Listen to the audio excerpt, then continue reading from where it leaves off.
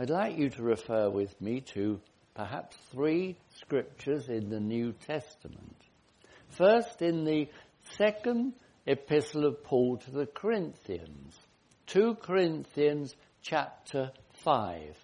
And it's in my Bible, it's on page 1394. And I want to read first of all, verse 20. We are ambassadors, therefore, for Christ. God, as it were, beseeching us. We entreat for Christ, be reconciled to God.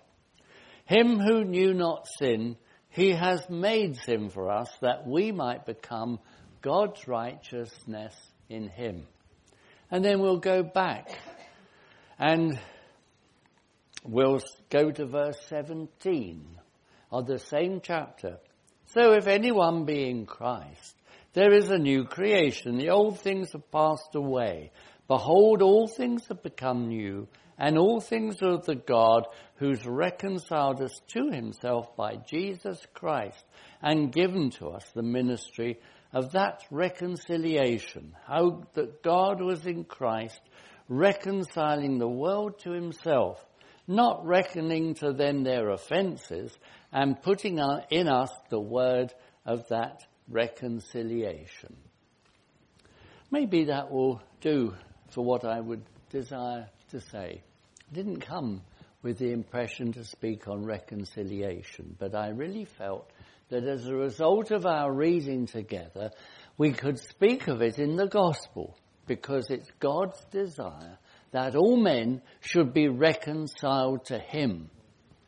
Now, what do we mean by it all? Why do we need to be reconciled to God? It's not God reconciled to us. No, not at all. Man needs to be reconciled to God. You do.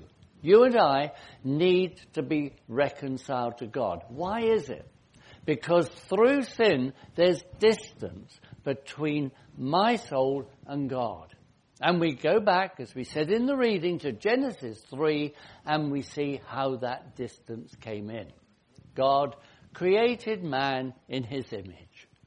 Wonderful thing. God created man, the pinnacle, we may say, of his creation. And he gave him a wonderful garden to live in.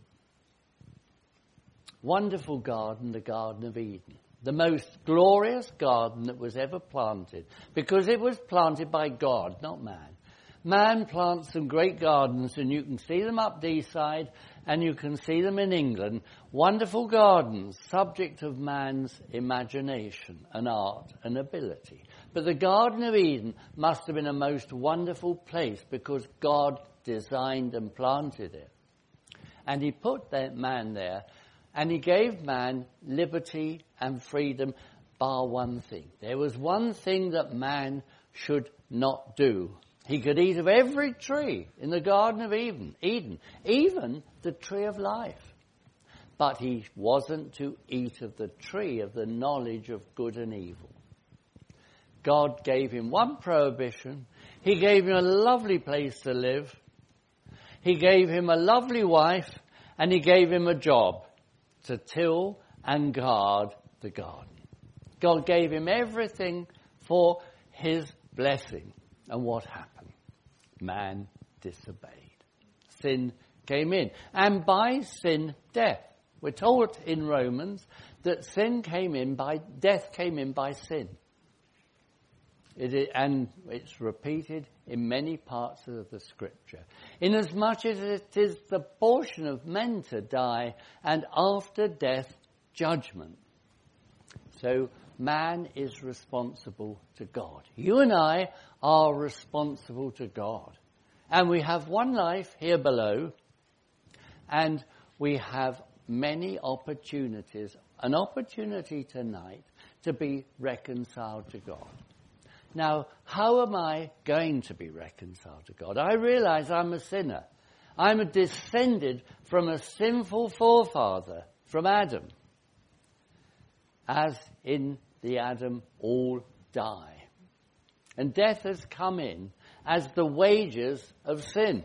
The wages of sin is death, but the gift of God, life. Now, how are all these things going to come about?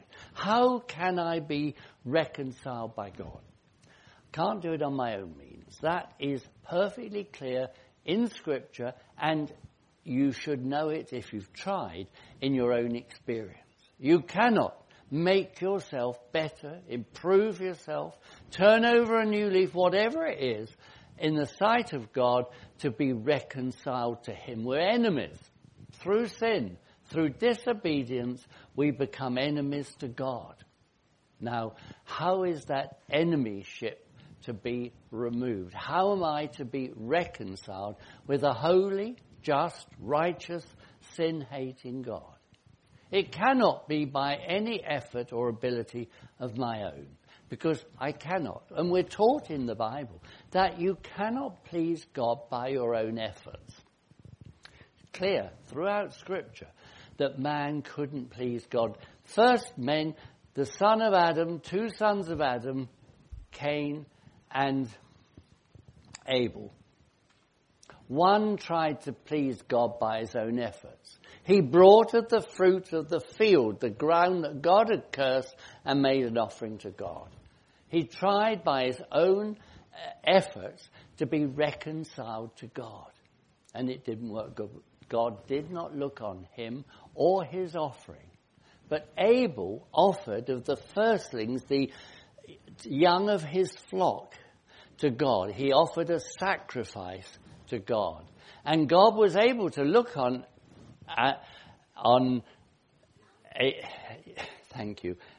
Abel and his sacrifice, because of what it was. It spoke of another dying in his place. And there you have the principle of sacrifice on account of sin. It goes right back to Abel. God provided a sacrifice for sin, and Abel took it up. Cain did not. Cain tried to bring to God what he produced, what the cursed ground had produced, and it was of no value in the sight of God. But that offering, that animal that Abel brought, was accepted by God, and Abel was accepted on that ground. And you can see it reinforced in Leviticus. You get the offerings there, that it shall be accepted for him, you read. So God has a way of approach to himself. But now it's made clear to us that in the person of the Lord Jesus Christ, we may be reconciled to God. In his flesh, we read this afternoon, through death. Death has to come in order to provide the basis, the ground, for my acceptance before God and for me to be reconciled with God. If God can impute sin to me, I cannot be reconciled to him. I will ever, forever be at a distance. But tonight we can tell you that because the Lord Jesus, his own Son, has died, him who knew not sin, he has made sin for us, that we might become God's righteousness in him. Therefore, we have no righteousness before God of our own, but Christ has been made sin. The very one, his only begotten Son, who came into this world to save sinners, he came here sin apart. He has made sin for us. Isn't that just amazing?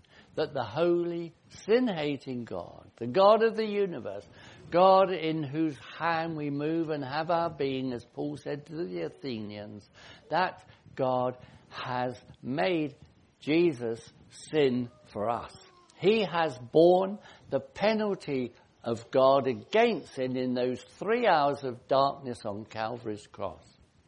That is the most wonderful thing, my dear friends, that God has provided a sin offering for you and for me.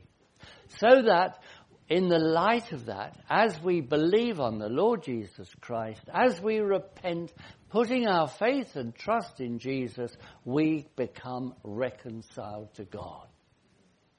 You know, I often wonder when the Christmas carol is sung, God and sinners reconciled. It's not strictly true. God is reconciled to you and to me because we put our faith and trust in Jesus. Not because we're sinners.